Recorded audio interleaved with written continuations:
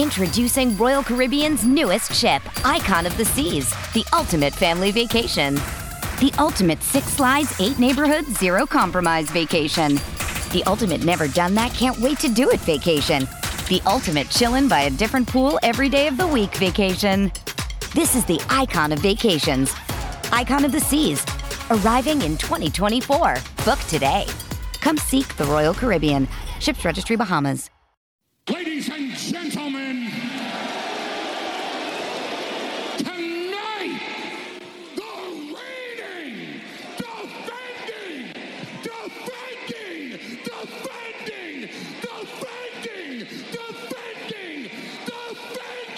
undisputed, universal heavyweight champion, Wildcat Radio 2.0. Bear down, you beautiful people.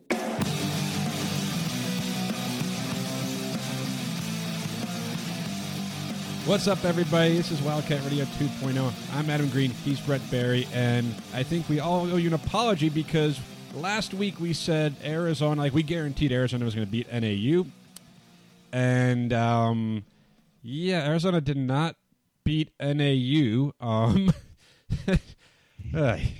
don't.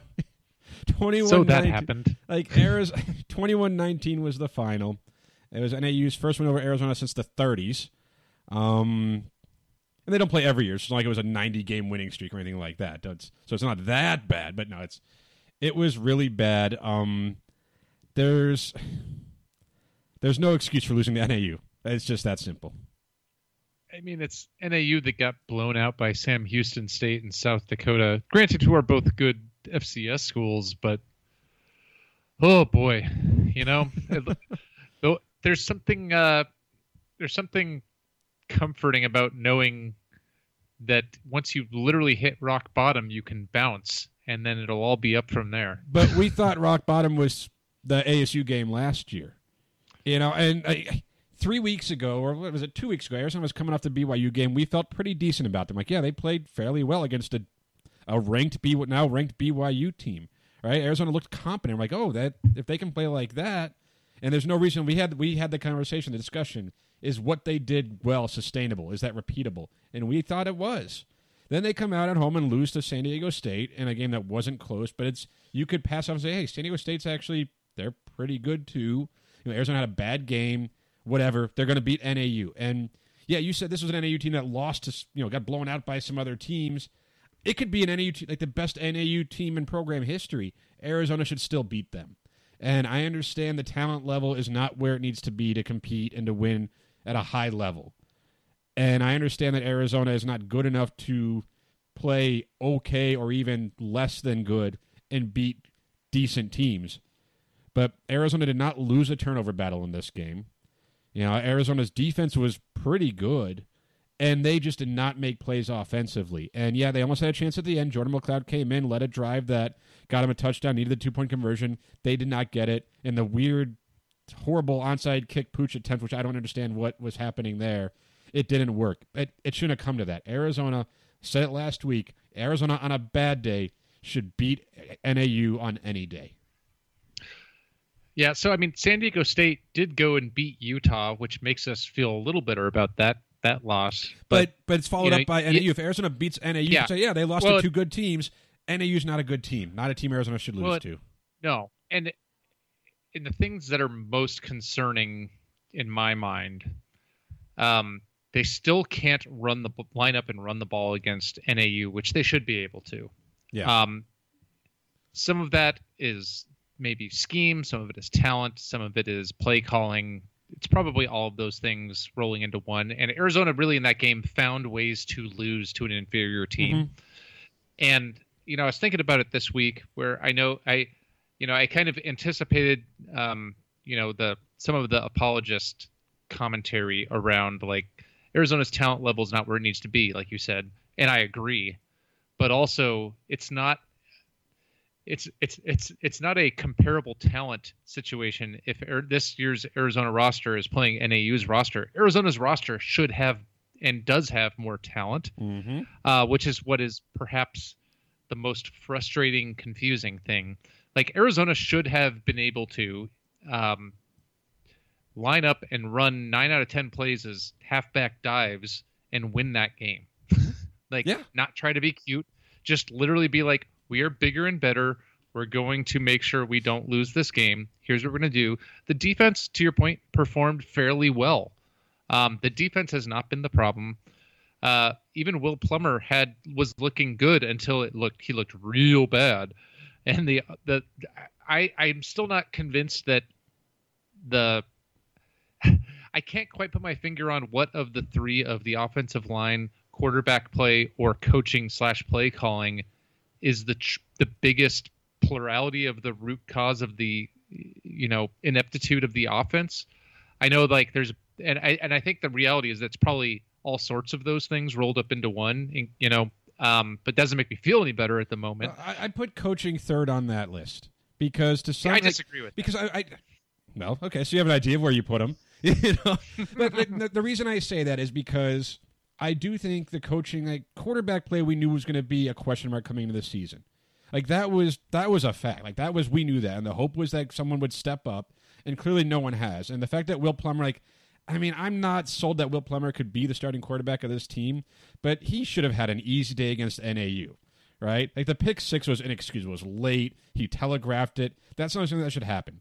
Arizona didn't get off to a great start offensively, but it was a 13-0 game, and Arizona had the ball with decent field position to try to put more points at the end of the first half. They get a touchdown or whatever. They should have had more points than 13 at that time. Their red zone issues are still a thing. But even if you don't get a touchdown on that drive, even if you end up punting, NAU wasn't moving the ball at all. You give them a pick six, now it's a one-score game. You're giving them life. And then the other interception in the second half was not a play. He didn't need to make that throw. It was just a bad read and a bad throw. And then, of course, he misses guys.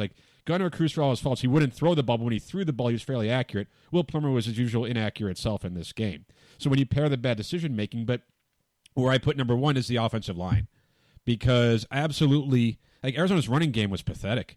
They could not open up holes and get that going, and that's how you beat NAU, by not having to throw the ball 30 times. You shouldn't have to do that. And, I was thinking after the game, because it's we've mentioned how the Arizona offensive line 2 seasons ago was pretty good, and all of a sudden last year they were abysmal, and then this year they're even worse.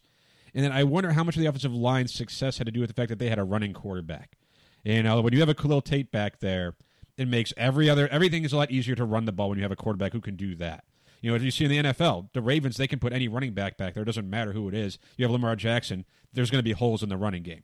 It's just that extra guy out there that teams have to account for. Without that being the case, maybe that was helping to shield the talent or the lack of talent on the offensive line. But even then, these are still technically Pac-12 offensive linemen who should be able to line up against NAU, who I guess, maybe Arizona 3 stars can win games. Who knew? But Arizona should be able to go out there, just line up, and without having to scheme their way to a victory, beat NAU, which is why I can't put on the coaching staff. Coaching staff shouldn't matter. And that's where it's in the trenches. That's where the offensive line could not open up holes for Michael Wiley, for Drake Anderson, for Jalen John. They couldn't do it consistently, and it put the game on Will Plummer's shoulder, and that is not a recipe for success. It's just not. Yeah, so I guess my challenge with the scheme and coaching, though, is a lot of times, and we've seen it so far through 3 games, where the Jedd Fisch offense is trying to use the wide receiver screen pass essentially as a horizontal running game kind of situation, right? But even then, I know it's been talked about by Michael Lev and Justin Spears at the Arizona Daily Star, where it's you got Tavion Cunningham trying to block a linebacker, and that's that's putting guys in a position that's not set up to succeed, and it's questionable. But if that was the bulk of their offense, it's not. It's not the bulk of their offense. It's a play here and there, and guys are open. You watch the game. There's receivers open downfield with quarterbacks, both Gunnar Cruz and now Will Plummer, don't get them the ball. The quarterbacks, I feel like the quarterbacks to date have been exactly what we expected out of them, which was Gunnar Cruz is going to be the guy that wasn't going to lose you game, but he wasn't going to win you the game. Will Plummer had the chance for the big play, but was also the most prone to throw interceptions, and Jordan McLeod just got here too late. You think if Cruz starts against NAU, Arizona wins that game? Because I think Michael Lev had it where there were 28 dropbacks where Plummer had a clean pocket. You give Gunnar Cruz a clean pocket, he has time to pump fake to his heart's delight. and he'll find a receiver open. Because that's the that's- guy who doesn't really turn the ball. I mean, he threw an interception against BYU, a crushing one. He had one against San Diego State where it was slightly behind the receiver lines who went off his hands. But Gunnar Cruz is a better passer than Will Plummer. We know that. If guys are open and it's time to throw, do you think Gunnar Cruz wins that game? I kind of do. And if that's the case, then maybe I could put on coaching for making that move. But also I understand because Gunnar Cruz wasn't exactly lighting it up against San Diego State. Their quarterback situation is bad. It's bad. I think that's an interesting question, Adam, because I think you're probably right for the NAU game, but I would also conversely say in a week when Arizona's playing Oregon, not that there's a realistic chance of them winning the game. If you want a puncher's chance, I think Will Plummer is your chance against a better opponent because he's more mobile, but he's also more likely to ruin the game, which is where you're kind of stuck in the conundrum of if you're this coaching staff, what do you do? Honestly, of the three, I think I put the quarterbacks at third. I think the O-line and coaching concern me more. And also the O-line, to your point, where we talked about it with Michael Lev a few weeks ago, where this is largely the same offensive line of a couple of years ago that actually overperformed and was pretty decent and that was pretty bad last year. They're pretty bad this year, but in a weird, if you believe Pro Football Focus, the main offenders from last year, i.e. Peyton Fears and Josh Donovan, are the guys that are grading out the highest. And part of that might be that Donovan Lay and Jordan Morgan are playing hurt. And there's not enough. If there's one thing we were concerned about, especially on the O-line, was that there wasn't a ton of depth. And I'm sure we'll talk about it later. I don't know if you saw Adam, but Edgar Barola also put himself in the transfer portal, who was, I guess we're all Peyton Fears fans now because he's definitely starting to tackle for the rest of the season if Edgar Barola is gone. The one, if you want to try to squint hard and look at positive things from this game, we say that they're not running the ball effectively, and this is where it's like I kind of come back to the coaching question. Drake Anderson had 6 yards a carry. Jalen John had 7.4 yards a carry, and they had 12 and 5 carries respectively. And they're still finding ways to lose the game, right? Oh, statistically, Arizona was better. They didn't give up much yards. The defense only gave up 14 points. It's not like the defense had a bad game. Like they gave up one drive, I think. I don't even remember if it was a long drive. They had the short fields that they gave up touchdowns on, but the defense as a whole was okay. The touchdown drive that NAU had to kind of put it away was a 60-yard drive. It wasn't exactly the longest of drives. So the defense, and of course Mo Diallo got ejected, which was very questionable. That didn't help them. Jackson Turner got ejected. That wasn't questionable. He was targeting. That one I agreed with. But even with all that, right, Arizona should win that game. And that's what I keep coming back to. We can look and say, if you look at the stats, Drake is it doesn't matter. They should, because if Arizona would have won the game like we said they were going to, they could put up the best stats and we would just saying it doesn't matter. So in a loss, it especially doesn't matter, other than the fact that how come these stats weren't even better? Drake Anderson should have been averaging 8 yards a carry. Jalen John should have been averaging and consistently. Yeah. How many times was okay, they get an 8-yard run, and the next one they'd get 1 or 2. They did not get a consistent push, and I'll put that on the offensive line. I will. And I wonder, too, you were at the game, Brad, and I'm so sorry for you for that one. I know you dragged your new wife there, and I hope she's still your wife after subjecting her to that. But I do wonder how much of this is still maybe the issue of no one respects the Arizona passing game, and if teams are stacking the box and saying, we're going to dare you to beat us with your arm because you can't do it. And I get it, this is still NAU. This isn't BYU. This isn't San Diego State. This is a team that it shouldn't matter what they did to Arizona. Arizona should be able to line up and play exactly the way NAU wanted them to and still beat them just on talent alone. But I wonder how much of it is that. I think it's partly that. I mean, to be fair, Arizona scored on taking advantage of a one-on-one coverage on the outside where Booby Curry got by NAU's corner, and it wasn't a great play, particularly like on Booby Curry or Will Plummer throwing it. No, it was just that's what should happen when up until the pick six. Arizona was they weren't putting up the points that you expected them to, but they were dominating the game. And NAU, the interceptions they had were just silly interceptions. They were getting, I think they fumbled the ball twice in one drive. In every one play they fumbled, got it back, and then 2 plays later, Arizona recovered another fumble. NAU looked like NAU should look. Arizona looked like a bad Arizona team should look against NAU. Not necessarily clean and dominant, but winning the game handily. And then the pick six happened. But that's where I would also say that the pick six shouldn't have even been that much of a deciding factor. No, it shouldn't have been. The one-on-one beats on the outside like Boobie Curry had should have been happening more. Mhm. Just handing the ball off and just having sustained drives should have been happening more. Going Agreed. for it on fourth down when you're up 14-0 should have happened rather than like if we're really concerned about pinning NAU's offense against our defense near the goal line to score points, that's a problem. I mean, I know Arizona's offense has only scored 16 points a game so far, 18.5 if you count points that we scored for the other team with pick sixes. But, you know, it feels like the entire roster up to and maybe mostly Jedd Fisch has already lost some of that gumption or swagger that they had against BYU, where they said, yeah, you know what, we're going to go get these 2 yards, and then they go do it. And like this was a game where Arizona lost the game more than NAU won it. Agreed. In my opinion. I agree. Right. Like Arizona found new and creative ways to somehow screw this up. Right up until the 2-point conversion, where apparently Jordan McLeod made a change at the call at the line, and the tight end didn't hear it, and Jedd Fisch talked about that in the press conference. But also, again, if you're Arizona having to go 2 yards, do you really need to do a check down to get 2 yards against Northern Arizona University? If you can't run the ball, yes. And that's what it came down to, is that all those things, but everything you said is absolutely true. And the problem is, like, that's okay when it's against San Diego State, because they're pretty good, we've seen, and it's okay when it's against BYU, but that can't happen against NAU. Like, those things should not be issues against, no matter how bad. Like, was the recruiting been that bad under Kevin Sumlin? And we'll ask Matt Moreno about this in a little bit. Actually, we're going to have him on the show, because one of our favorite U of A insider guests is kind of, I'm curious, because we could say there are certain things that Arizona and the coaching staff should be doing in terms of to maybe maximize the talent they have, but they're also kind of stuck in that place where they're trying to implement a system too.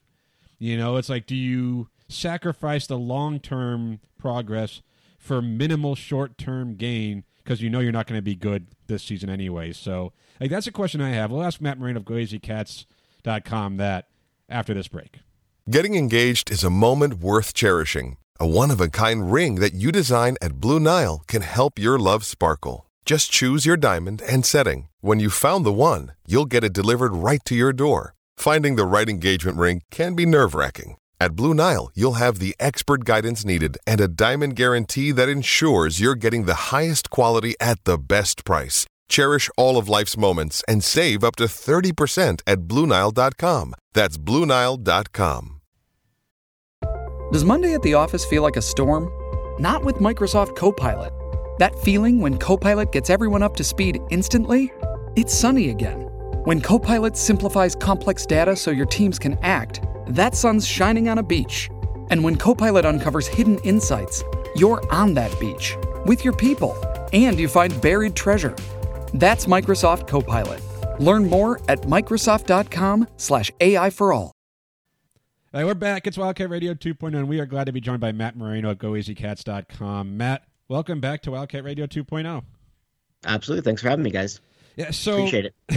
We wish it was under better circumstances. I know the last time we talked to you was during fall camp, and none of us were saying Arizona was going to be a very good team. None of us were saying, oh, watch them be a bowl team. But it was like there was some reason for optimism. You know, the defense looked like it might be better. There's guys like Stanley Berryhill who were looking really good, Tavian Cunningham, and certain individuals have looked good. Berryhill, of course, he's translated that into the season. But Arizona is now 0-3, and losing to BYU, that was expected. Losing to San Diego State, in hindsight, totally understandable. They're a pretty good team. But then losing to NAU. And no matter how you might want to try to say, yeah, well, it's okay that they lost this game. It's okay they lost that game. There's no way to pass off the NAU loss as even remotely acceptable, right? I try to be generally more optimistic, I think, than most, fans or reporters. But yeah, I mean, I can't find a valid excuse for losing to NAU under any circumstances. I just don't think there is one. When you're Arizona, a Power 5 program, a Pac-12 program, I just don't see any way possible that you should be losing to NAU under any circumstances. And, that happened. And Surprising to me, I think everybody, I don't know that there's anybody outside of Flagstaff that said NAU even has a chance to win that game. I think everyone said, that's one of those games where you're looking, if Arizona happens to lose to BYU and San Diego State, they at least are going to break that losing streak against NAU. That was the game that at least I thought, that's going to be the reset button game. You get back to what you want to be, and you start to look at things a little bit more positively, get feeling a little bit more positive if you're Arizona. And then you kind of build from this point on. You head into Pac-12 play. You obviously have the tough game against Oregon coming up. But I think you feel a lot better about just everything. You get that weight off your shoulders if you're Arizona of that losing streak, and you can kind of just begin the official start over process under Jedd Fisch. But now that San Diego State game felt very familiar. I said to some people, it just felt like, hey, this feels like last year in a lot of ways in that San Diego State game, and then BYU just felt like, or the NAU game rather, felt like nothing I don't think I've ever experienced, where I was like, okay, they get out to that early lead and you say, okay, I think, they're going to get things figured out. Here we go. Here's what we expected. They're going to start piling it on, and, this game will be over here pretty soon. And then that interception happens, the pick six, and you go, okay, this is maybe a little bit scary, a little bit dicey here for Arizona, but they'll figure it out. And then as the game went on, I said, this might happen. This might be a game that Arizona loses. And then you said, oh, no, this is definitely a game that Arizona is going to lose. And then you get that little bit of hope at the end with Jordan McLeod coming into the game and potentially having a chance to tie it. But Arizona didn't deserve to win that game. NAU deserved to win that game. And that's just, it was just, I don't see any way that anybody can make sense and say that's an excusable win in any fashion for Jedd Fisch and this team. So Matt, I drove down from Phoenix to watch that game, and I spent some time thinking about a curated list of a series of 3 questions I wanted to ask you about it. Answer them in any order. They are, what the hell, why, and oh dear God, why? No, those. I mean, you don't actually have to answer those, but they express my true feelings. Maybe all of those can be best summed by what I really want to ask you, because I think the root cause personally that I'm focusing on, everybody's focused on the quarterbacks. I'm mostly concerned about the offensive line. Some of the guys that we saw last year that struggled seem to actually, if you believe Pro Football Focus, have been performing better. And then some of the guys that we were counting on to be productive, maybe are playing hurt in Donovan Lay and Jordan Morgan, and they seem to be more of the problem than the guys that you would have expected. Today we got, we're recording on September 22nd. Edgar Barola put himself in the transfer portal, one of the top 7 linemen. I guess I'm asking, where does Jedd Fisch go for answers with how to solve the problems that are facing the offensive line, and knowing that what little depth was there is at least taking a hit with Edgar Barola leaving? As someone who's watched every spring practice and every training camp practice, I can say I don't know. I mean, it's just, it's not a great situation for Arizona. Losing Edgar Barola certainly hurts. He's someone who's at least been in the games a little bit. I believe he played 1 game this season. But he's been someone that Brendan Carroll talked about during training camp as someone who really took some strides. He didn't play last season, ended up getting suspended, and then, just didn't play. And this new staff was pretty impressed with how he bounced back from that, knowing he didn't play football for a while and got himself in really good shape, and then could just never crack the rotation and become a solid piece. Josh Baker has clearly been the number 6 guy in this rotation. Talking to Brendan Carroll earlier this week, he was asked, are you going to expand your rotation at all? Do you want to try some different guys out? And he essentially said, we play 5 or 6, and Josh Baker's that 6th, and that's kind of our group. And so maybe that was the hint that something was going to be coming with Edgar Barola, and it's really been just those 7 that they've really relied on mostly this season. And through all the injuries and through everything else, they've really kind of stuck to a pretty strict rotation, really all over, which has been really interesting to me, because you would think if there's one thing a new staff is willing to try, and, as it figures out what this roster looks like, is to see who works and who doesn't, see what they have, just because listening to Jedd Fisch, he knew this was going to be, a rough season. And so I think for him, it's about building and getting information as much as he can throughout this process, and figuring out, what kind of team do I really have, and who can I trust in the future, and maybe even later on, in this season. But the rotation overall, really at every position, has been pretty tight. There haven't been a ton of guys playing a lot,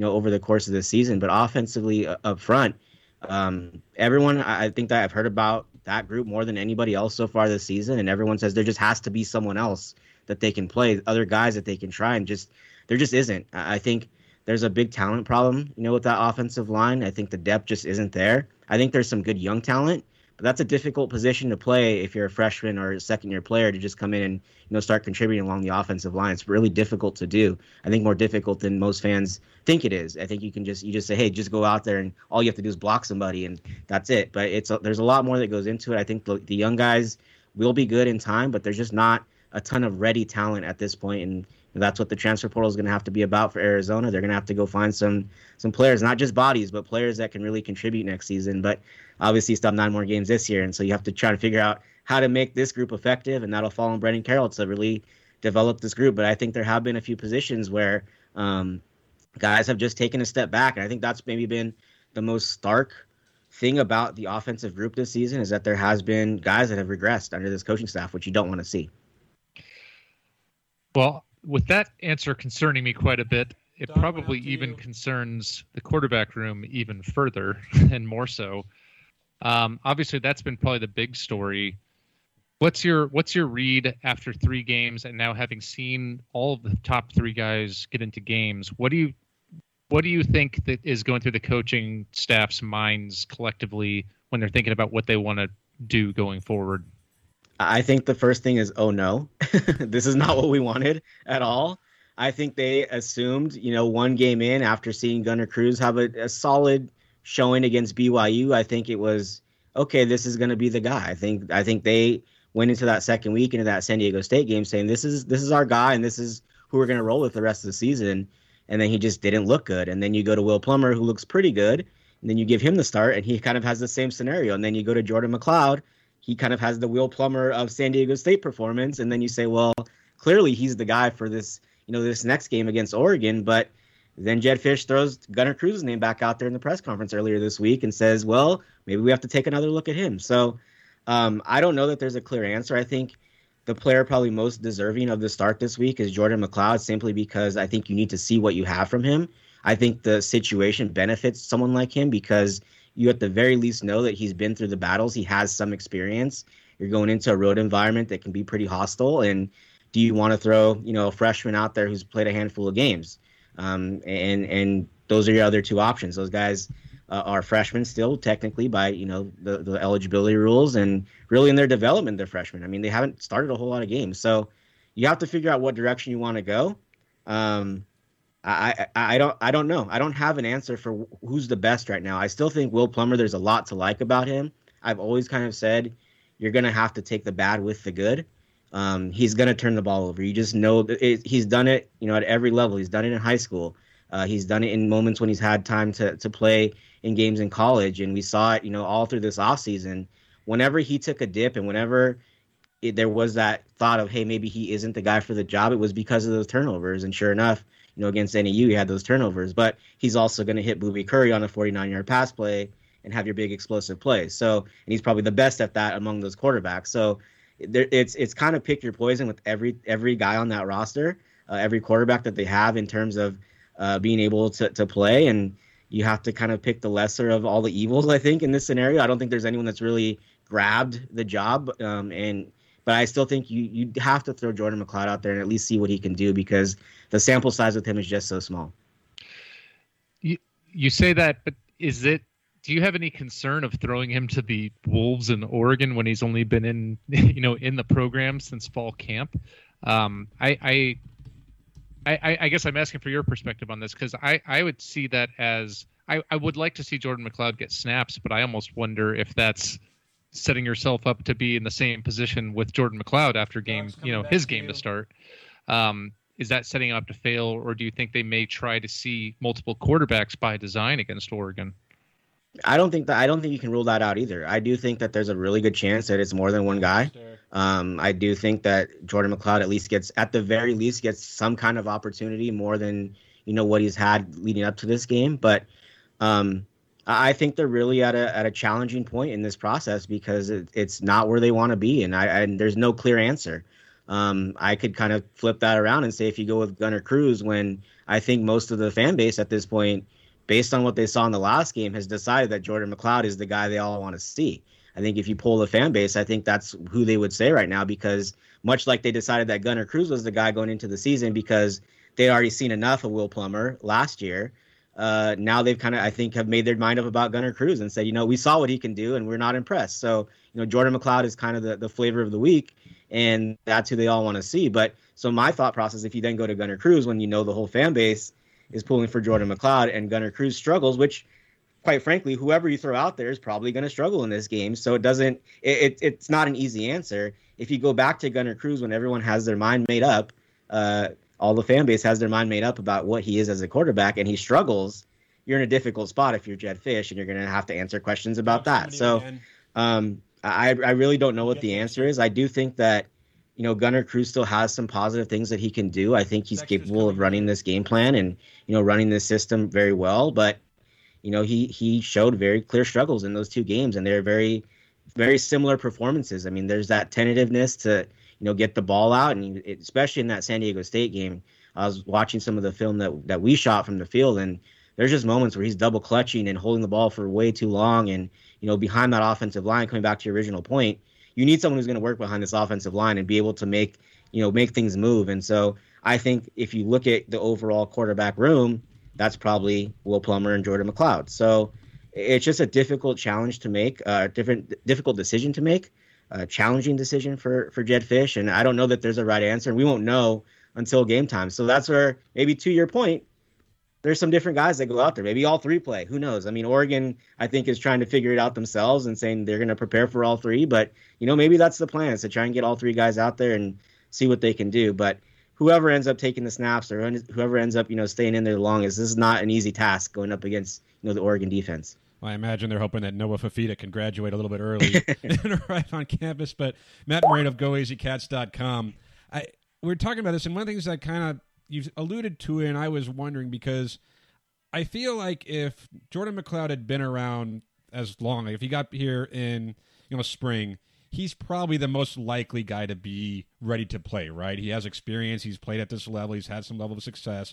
He doesn't really turn the ball over. You have an idea of what you're going to get from him as long as he knows the offense. Whereas the other two guys were mysteries. And Jedd Fisch has been preaching patience all week, and I get that. I mean, he needs to. It's going to be patience no matter what happened this season. But I wonder how many of these decisions they're making are based on the long term rather than the short term. Like Brett and I were talking before you came on about some of the scheme maybe could be different to just maximize whatever talent they have, but maybe the scheme they're running is a scheme they want to run, long term. So rather than not instill that or install that right now, they're just doing it with the talent that maybe doesn't fit it quite as much because their eyes on 2 years from now, 3 years from now, building this program where it's going to be then as opposed to just stealing a win or two now, knowing that this season's kind of a lost season anyway, record-wise. Like, is there any sense that the decisions they're making, maybe what they do at quarterback and just with play calling into the roster itself, it's their eyes on maybe on 2022, 2023, rather than getting the most out of 2021? I think that's definitely part of it. I think if you look at the offense so far, I think we talked about it last time you guys had me on, where I said I thought I had some concerns about the offense just because it was so kind of lengthy. I mean, you talked about Will Plummer saying there's 200 plays they could run. I mean, they're obviously they're going to slim down the playbook every time they're getting ready for a new opponent. But to just have that amount of information that you have to kind of be able to, pull back on anytime you want or anytime the coaching staff wants to pull out a play, of those 200. I mean, that's a lot for a college athlete to learn. It's like I said, it's a pro-style system. They brought a pro-style system to college football. There's kind of a reason that not every college does that everyone kind of has a very similar looking offense because it is a challenge. So I think there is something to that where they understand that if they want to run, the plan that they have right now, want to run the plays that they eventually, feel most comfortable with, it's going to take some time for everyone to learn those, to get familiar with that. So it's going to be building on, every week and building on what they're doing right now. And, you're going to want everyone involved to kind of, know the plays down the line. So I think there is some of that to it. But yeah, I mean, I think it's just a very challenging situation. I think they really haven't been able to do very much of what they want in general. I think if you ask anybody who watched training camp, this offense looks very different from anything we saw during training camp. So it's been really interesting to see it because you say, well, I saw them running a lot of, this play, and this play, and you haven't really seen that yet. Maybe that's just a product of the situation and, they're playing behind in a couple games and just can't really do what you want. There hasn't been the balance that they've talked about. wanting to have. And so there's been a lot of things that have maybe prevented it, but what we saw in training camp and back in the spring really hasn't shown itself too much offensively so far this season. And that's been really interesting to see as well. And that's why I wonder, too, because a lot of fans I saw this past week were like, Jedd Fisch has to be fired, right?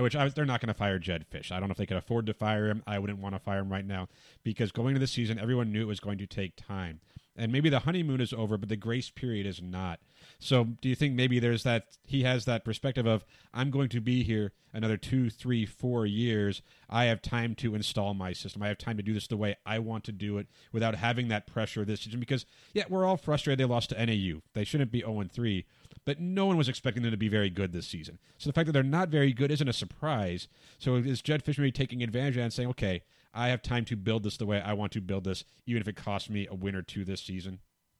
I think so, and I think the reason you can do that is because you look at the other areas of the program that are improving, which is recruiting. You look at recruiting, there has been a marked uptick in the level of talent that they're bringing in. Obviously, we're now, late September. There's still a little bit of time before December when everybody starts to sign. But if you can sign the group you have now and keep everyone intact, that's a clear uptick in the level of talent that will be coming to this program next year. A lot of those guys are going to end up coming at the midway point and joining the program in January and being on campus for the spring. So that'll, infuse some more talent onto this roster and give you some more ability across the board. But I think you can buy yourself some time when you're recruiting at a high level, which they're not, recruiting at the ultimate high level yet. But considering what they're working against right now, which is 0-15 in your last games, to even have one 4-star prospect seems like a pretty monumental thing for them, and they have 3, and I can't even remember the last time they had 3 in one class. So I think you can buy yourself some time because you are showing clear improvement in another area, which is recruiting, which is eventually what's going to get this program back to where it wants to be anyway. So I think he can always fall back on, hey, most of this roster I didn't recruit, I didn't bring here. They're playing a lot of the guys that he did bring here, and a lot of those guys have had some success already. So I think he can point to that as well as, hey, look at the players I brought in and look at what they're doing right now. And so I think that's something that's going to benefit him. But yeah, I think if anybody in the administration, anybody who had any role in making this decision thought, hey, he's going to come in and make this program a winning program in year one, I just think that you have the wrong mindset. I think Jedd pretty much said that after the San Diego State loss and mentioned it's going to be a process. And I think everyone understood it was going to be a process. So I think he understands he has time. It's when the losses start piling up, though, people get angry. Alums get angry. People who make decisions get angry, and that's when things can change. But yeah, I mean, it's one of those things where college football is not one of those professions where you get a ton of time to show what you can do. And I think, honestly, I think there were a lot of people who thought, hey, yes, we know it's bad. We know the roster's bad. We know this is not going to be good. But hey, he's still going to get it done, right? And they just haven't seen that yet. To the point of recruiting and the recruiting class that Arizona fans are all looking to longingly towards the future, I'd be curious to hear your perspective of how much of an impact does the on-the-field performance today impact the class that's going to sign at the early signing period in December? Does this NAU loss hurt their ability to keep this class together? Does it have no impact? Does it maybe help where they can say, hey, plenty of great playing time still available? I'd be curious to hear your perspective on that, Matt. I think it doesn't hurt as much as people think. I think that it's very hard for fans to see things through a recruit's lens and not through the fan lens. And it's interesting because I kind of alluded to Noah Fifita during the last game with a tweet, kind of got some traction. And obviously I said, I mean, there's someone out there who's looking at this game who has to feel pretty good about his chances of, stepping into this quarterback competition next year and saying, I have a very legitimate chance to play. I think a lot of recruits are going to be in that position where they look at what's gone on so far and say, hey, I'm quite frankly better than that guy that's in there right now. That's, playing for this team. And so I think a lot of the players in the class are really gravitating towards that. I think in speaking to some recruits, I think they're really leaning on, I can come in and play right away. That feels like it's been the same story every year, every offseason when I've covered this team. That's kind of the first thing that comes out when you talk to recruits is they all say, I have a chance to play early there. And so Harrison Taggart is a high-level linebacker who just cut down his list to top 5. UCLA, Arizona's in there, Utah, Oregon, and USC. And so Arizona is one of those schools that if you look at that list, that doesn't really fit with the rest. But when you hear what he has to say, it's, I know I can come in and play right away. And that means a lot to someone like him. So I think a lot of the recruits in the class feel that same way, where they say, maybe it's not the fit right now, or maybe it's not, the best fit or the ideal situation to try and win a national championship. But my ultimate goal is I want to play. And if I go to these schools that are competing for national championships, I might not step on the field for 3 years. And so I think a lot of these players, a lot of these recruits, they want to play and they know they can play at a place like Arizona, especially now. So I don't think it hurts as much. I am interested to see what happens if this continues and they do somehow, I guess maybe not somehow now, maybe it's not as unrealistic, have a winless season. And, they start to hear about it from their friends and say, oh, you're going to that school? Did they even win a game? They have a 20-something game losing streak. You're really going to go there? I think that would be the fear if you're Jedd Fisch. But then that's when your recruiting has to kind of go into overtime and you say, no, you're going to help us turn that around. And I think that's been the consistent message, it feels like, since he stepped on campus. I think they set up recruits knowing, hey, this year is probably going to be pretty rough. And it's not going to be pretty what you're seeing out there when you come out on your visits and, stop by the games or, turn on the TV and watch the games. It's going to be pretty ugly at times. And so I think the message has been, hey, if you're a recruit, come help us do that and help us change that. And so I think that's been the message from this coaching staff. And so a lot of recruits, I think, understand that, believe that. But it's always interesting to see the, oh, yeah, I'll be fine with that versus, oh, no, that's really happening. And the shift that kind of happens there with recruiting. And there's times when you'll kind of notice recruits where go, we knew it was going to be kind of bad. We didn't know it was going to be this bad. And that's what you don't want to have, if you're a program. And so there's a lot more recruiting, I think, that has to be done of the prospects that are already committed for Arizona, keeping them on board. But I think it's not as bad as people would assume from the outside looking in. That's got to be a little comforting to Arizona fans then to hear that, because, yeah, you watch this, like, who would want to go there? And it's like, they can play right away. And if they believe in this coaching staff, they believe in that vision for the future. I do think, though, when Arizona goes up to Eugene and beats number 3 Oregon this weekend, the whole narrative no, they're not beating Oregon. But from if somehow it happens, watch them beat Oregon, right, for no reason at all. For some reason, it comes together. Oregon just trips all over themselves. If I'm Jedd Fisch, I know who my first call would be if they happen to upset Oregon. Does his name rhyme with T-Mac? It does. Imagine that. I think we could figure that out. Now, for Arizona, though, going forward, you mentioned they have 9 games left, which some people might kind of go, oh, geez, they have 9 games left. But, Stanley Berryhill had some really strong quotes this week about going forward. I know Trayshawn Hayward's had some strong quotes about this.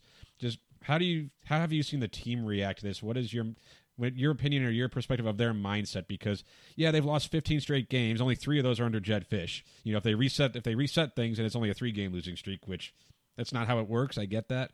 But this current team, the Jedd Fisch year 1 team, with guys like Stanley Berryhill, Anthony Pandy, some of these guys, Trevon Mason, how are they looking at the rest of this season, knowing that I guess technically they could still win the Pac-12? Like, that goal is still out there, but realistically, like, they got 9 games to play. How are they approaching them, do you think? Yeah, I think if there's one positive listening to the players talk this week and after the last game and after the last couple games, it's that they're still very much buying into what Jedd Fisch is selling. And I've heard other players and other teams say similar things, but you can kind of read, body language and get a sense of, hey, they don't really mean what they're saying. And there's been moments where you say, I can kind of pinpoint the moment where you could clearly see that, hey, these players they're not on board anymore. And, they're just kind of saying whatever they're saying, but they're not on board with what's going on. I haven't gotten that feeling from this group yet. And it feels like there's some conviction in what they're saying. And there is real belief, I think, in what the coaching staff is selling. I mean, defensively, this defense has put this team in position to truthfully be 2-1, if not for the offense. And I think on the defensive side of the ball, they're kind of saying, hey, we don't have that much, of a change from last season in terms of the personnel. Yes, there's some new players at linebacker, but a lot of the players, up front, in the secondary were all here last year. And so I think they see, hey, this was the truth. Coach Don Brown came in and said he's going to change things and make us more aggressive and, do some different things to help, put us in good position to make plays. And so far they've done that. And so I think they see some truth to that. I think offensively, I think everyone understands that the quarterback position, if things were settled, it could probably be in a lot better spot. So It's just the reality of the situation. So I think I haven't seen that moment where you go, they're just saying things just to say things, and they don't want to bash on their own program or anything like that. I still feel like there's some true conviction in what they're saying, and they understand, this is a process, and I haven't seen, that look of, hey, we're over this and we're ready to give up and ready to give in. So I think there is the positive element to that, because there were times under the previous staff where I said, oh, he's lost his team and he just doesn't have these guys' attention anymore. I haven't gotten that sense yet. And so obviously I think the sooner a win can arrive for Arizona, I think the better. I think that will really help. Like I said, even if it comes delayed, I think at any point when they can get that win, I think it does kind of hit that reset button for everyone and say, okay, I think it'll be that mark between, okay, that was the past and this is kind of the future. And I think it feels like that's how the team is approaching things right now. And so even though they're 0-3 under Jedd Fisch, I really do think internally with a lot of the players, they're kind of attributing all this to, that was the old way of doing things. That was the old kind of staff. And so I think once they get that first win, whenever it comes, I really think they're going to, try and build off that and really have the capability to build off that. So hopefully it comes soon. And if it has to wait till the last game of the season, I imagine Arizona fans will take that as well. But Matt Moreno, GoAZCats.com. Appreciate the time. Is there anything you want to plug for this item? I know people can follow you on Twitter at MattGoAZCats, but anything people should be looking out for from you in the coming days? Just check out GoAZCats.com. Check out our YouTube channel. We're always trying to get more subscribers on there and pump that up, all of our social media channels. And just check out GoAZCats.com. We always have plenty of coverage of Arizona, and basketball season starting up soon as well, so we'll be plenty busy. So basketball season, there you go, ending it on a high note. So Matt Moreno, GoAZCats.com. Appreciate the time. Thanks for joining us on Wildcat Radio 2.0. Thanks for having me back, guys. All right, and that's Matt Moreno. When we come back, I guess we'll preview the Oregon game. Hey, it's Kaylee Cuoco for Priceline. Ready to go to your happy place for a happy price? Well, why didn't you say so? Just download the Priceline app right now and save up to 60% on hotels. So whether it's Cousin Kevin's Kazoo concert in Kansas City, go Kevin, or Becky's Bachelorette Bash in Bermuda, you never have to miss a trip ever again. So download the Priceline app today. Your savings are waiting. Go to your happy place for a happy price. Go to your happy price, Priceline. With threats to our nation waiting around every corner, adaptability is more important than ever. When conditions change without notice, quick strategic thinking is crucial. And with obstacles consistently impending, determination is essential in overcoming them. It's this willingness, decisiveness, and resilience that sets Marines apart. With our fighting spirit, we don't just fight battles, we win them. Marines are the constant our nation counts on to fight the unknown. And through adaptable problem solving, we do just that. Learn more at Marines.com. We're back. One more segment here, and Arizona does play Oregon, number 3 Oregon. The Pac-12's only hope this season, it looks like, which means Arizona probably beats them and ruins everything. I saw a tweet that Oregon's getting pretty much everyone healthy. Like Anthony Brown, their quarterback, is like a full go, and Thibodeau, the defensive lineman, is like really close to being a full go. It's like, I imagine if people are even close, they're going to hold them out in this one. It's like, why? But it is, a Pac-12 game, and you can't. You could probably sit these guys at halftime. I don't know. I can't. I think the line is up to 27, 28 right now, and that seems low. It doesn't seem high enough. Yeah, if I'm a potential number 1 overall draft pick defensive lineman coming back from injury, I would not play more than a couple series in this game against Arizona. The 6 sacks you might collect could vault you into the Heisman candidacy and to top 5 pick. I guarantee that.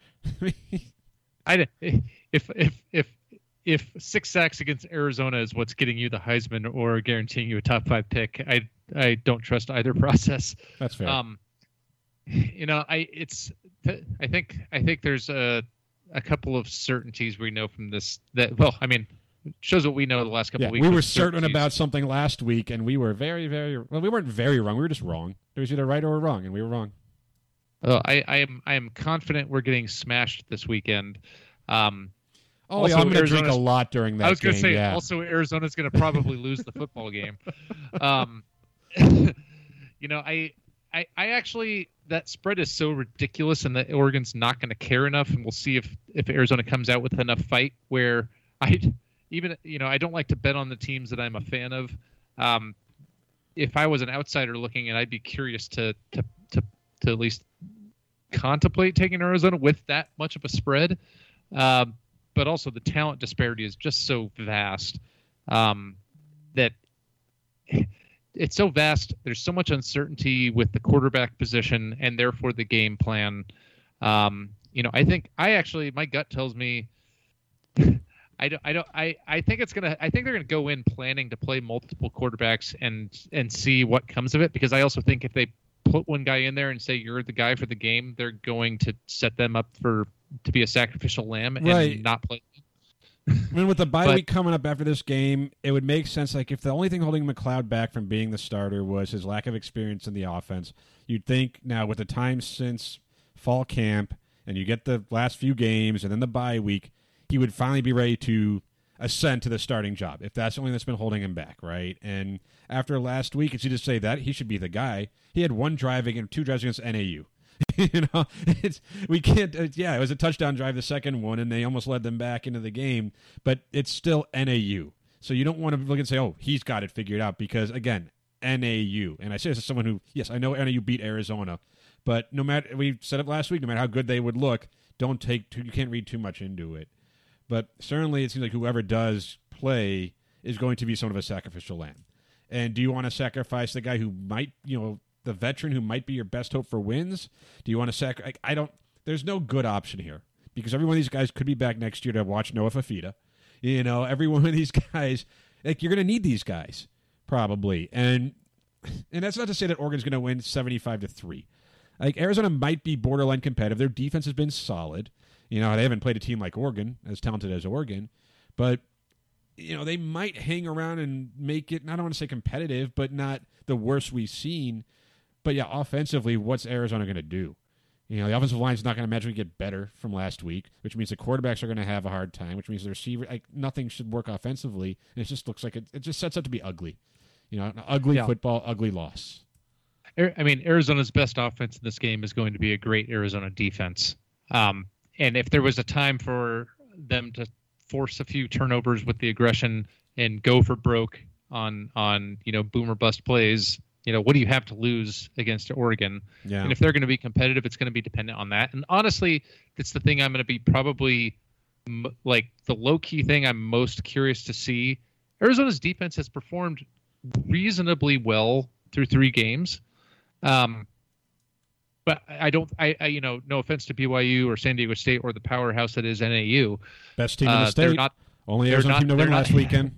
They're not the talent level that Oregon has, but Oregon's also going to come in not taking Arizona seriously and probably run a vanilla playbook and the like. Yeah. So I'm going to be watching for how the defense performs against a talented offense that's probably not giving their best effort or running their most complex playbook. But I think that should allow them maybe the opportunity to at least kind of throw some punches at Oregon and at least earn a little bit of respect, on national TV, which, of course, Arizona is going to be playing this game on national TV and not the Pac-12 network national TV that's seen by 17 people. And then, but honestly, I'm not sure if it matters which quarterback is playing. I think the playbook needs to be pared down, whether it's Jordan McLeod or otherwise, because the 2 younger guys have not proven the ability to handle the playbook. And if none of your 3 quarterbacks can handle all those plays, why are you running all of those plays? It's not setting any of them up for success, let alone the offensive line or receivers or running backs. And I'm curious to see if there is, if that happens. I'm horrified at the notion of the offensive line. I just assume that's going to be a complete disaster. But I'm cautiously hopeful to see some progress in terms of coaching, like we talked about before we talked to Matt Moreno. Can you get tight ends more involved? Does a pared down playbook make the quarterback see the open tight end more often if and when it's there? And how do you set guys up for success? And I'm not sure unless the offensive line gets better. I'm not sure any of it matters. You could drop the best plays ever, but if the offensive line can't block, you have the best designed running plays, but they can't open holes. If you have the best designed passing plays, and there's only so many things you can do to counteract an offensive line that struggles. What I'm interested to see isn't so much like that. I'm interested to see the effort. Like Matt Moreno said, he doesn't think this team is going to that they that they really are just like still believing this coaching staff, and I would hope they don't quit after 3 games. But how into it are these players? I mean, this is a chance. Like, yeah, it's Oregon number 3. Like, it's a big game for them. If you win this game, you erase whatever happened the previous 3 weeks, right? Like, you can lose to NAU and beat Oregon, and that's a signature win right there. You know, like, that's noteworthy. A national TV win against a top 5 team on the road, like, that's huge if you can do it, especially given how they're nowhere near expected to pull off the win. But if they come out and play hard and play somewhat competently against a clearly superiorly talented team, then I'll feel okay about whatever happens. That's what I'm curious. It's not really anything attached to how well the plays work. You know, the defense, I think, eventually will break. Even if they're doing the whole, you know, boomer bust type defense, it'll be bust at times because Oregon will pick up the blitzes. Oregon will get guys open downfield. You know, Mo Diallo's not going to play the first half of the game. Jackson Turner's not going to play the first half of the game. That's 2 starters you're down in the first half hour, the first 2 quarters because of their ejections for targeting last week. I don't expect Arizona to be that competitive. I don't think the coaching can do much about that. I just want to see the players have effort. I want to see them still be in it and still try hard because you couldn't question their effort for the last 3 weeks, even against NAU. Like they still played hard till the end. You know, San Diego State, they played hard. So as long as that continues, I'll be okay. But I don't expect them to win, and I don't know if there's much the coaches can do to scheme around the severe lack of talent that they're going to have Saturday. Yeah, I'm sitting here trying to think of a way to try to think of a fun question to ask you about the game, Adam. And the best I can come up with is kind of a misery question. Which number is higher, the number of quarterbacks Arizona plays on offense or the number of sacks generated by the Arizona defense? That's a good betting line. I I'm going to thought say so. quarterbacks played. I think you're probably right. And it might only be 2. It might only be 1. Who knows? But we'll see. You know? But Arizona does play Oregon. Like, the game is going to happen. You got Autzen Stadium. Arizona has won there before. You know, but that's how they open up Pac-12 play. The game is 7:30 p.m. Arizona time. You can watch it on ESPN, of course. So, you know, if you're a glutton for punishment or just want to watch the first year of hopefully an era that is getting off to a rocky start but has a brighter future, maybe. On the plus side, anytime Arizona plays on ESPN, we're going to miss most of the first quarter, so we won't have our hopes up by the time we actually go to the live feed. There you go. So, well, where are we at? Well, thanks to Matt Moreno, GoEasyCats.com, for joining us and sharing his insight on the team. Of course, make sure you follow us on Twitter at Wildcat Radio AZ. Subscribe to the podcast on Spotify, iTunes, and if you're on iTunes, make sure you rate us and leave us a review, because if you leave us a review, we will read it on the air and react to it. Brett, you said there's some new reviews, which is, it could be good. Like, what do we have here? There are 2 reviews, plural, Adam. The first one I will read is from Da Head. Mr. Head is his father. Call him Duh. He gives a 3-star review, No, which I think makes sense in context. He says, Adam's mic is almost always too quiet and Brett's much louder. Listening to this in the car on the highway almost every show, I am constantly turning the volume up and down to hear everything properly, especially when there's a guest, and that volume is different than the 2 hosts. Please mix the sound better to make both mics more even and level. 3 stars. Oh, that's totally Brett's fault. My mic is the right level. Let's just... The funny thing is, I think it's just your mic fighting back, because you have a very loud speaking voice, Adam. It's now been deafened a little bit. No, but I think, yeah, go ahead. I think the head has a fair point, and part of this has been the challenge for us of recording in a pandemic and remotely, and especially with guests. And we will try to do better, but it's hard on a low budget. Yeah, no, that's what it is. Like, we're not technologically challenged, but we don't exactly have the absolute best equipment. We don't have a board op tech director to manage our levels. We test everything ahead of time, and it always looks pretty good. But then, the show starts, and apparently things go south. So we appreciate the feedback. We will work to get better at that and do the best we can with what we got. But thank you for listening, of course. And sorry if you're changing the the volume all the time while you're on the road. Like, don't do that. That sounds kind of dangerous. All right? Mr. Head or Duh Head, be safe out there on the road. All right, so our other review this week to read is from David Healy, with the heading of or title of Great Podcast for Arizona Fans, which I already like where this is heading. I really enjoy the work that Adam and Brett do on the show. What I like most are the honest assessments that both the hosts give. They are fans, but not homers, and that is greatly appreciated. I also like how they bring in guests from both media and competitive media markets to give a sense of other teams. I haven't seen many Arizona podcasts that do that, and the recent BYU episode was great to hear more about the competition. Keep up the great work, and to bear down. 5 stars from David Healy. Thanks, David. Thank you, David. Yeah, of course, we do try to get people on to talk about Arizona's opponents. We decided to forego that this week because we were of the belief that most people weren't going to be too concerned about Oregon and more wanted to take a look inward at Arizona, especially after that disaster against NAU. But hopefully down the road, if things get a little bit better for Arizona, we will try to bring more guests on to talk about their opponents, at least when we feel like the opponent matters. Like when the game itself matters, the competitive nature of it matters, we will bring people on to discuss those teams because, yeah, we don't know the opponents nearly as well as we know Arizona. So we don't want to pretend. It's not what we're about. No, we certainly didn't bring the optimistic homer takes too often tonight either. Yeah, I don't think so. So I think we're living up to or down to that expectation. But thank you for the kind review. And for listening, of course, and everyone else, again, we appreciate you listening. Thank you. And, yeah, leave us a review on iTunes. Rate us, subscribe, do all those things, and we will read that review on the air. So, yeah, Arizona plays a football game this weekend. Basketball season's getting a little bit closer.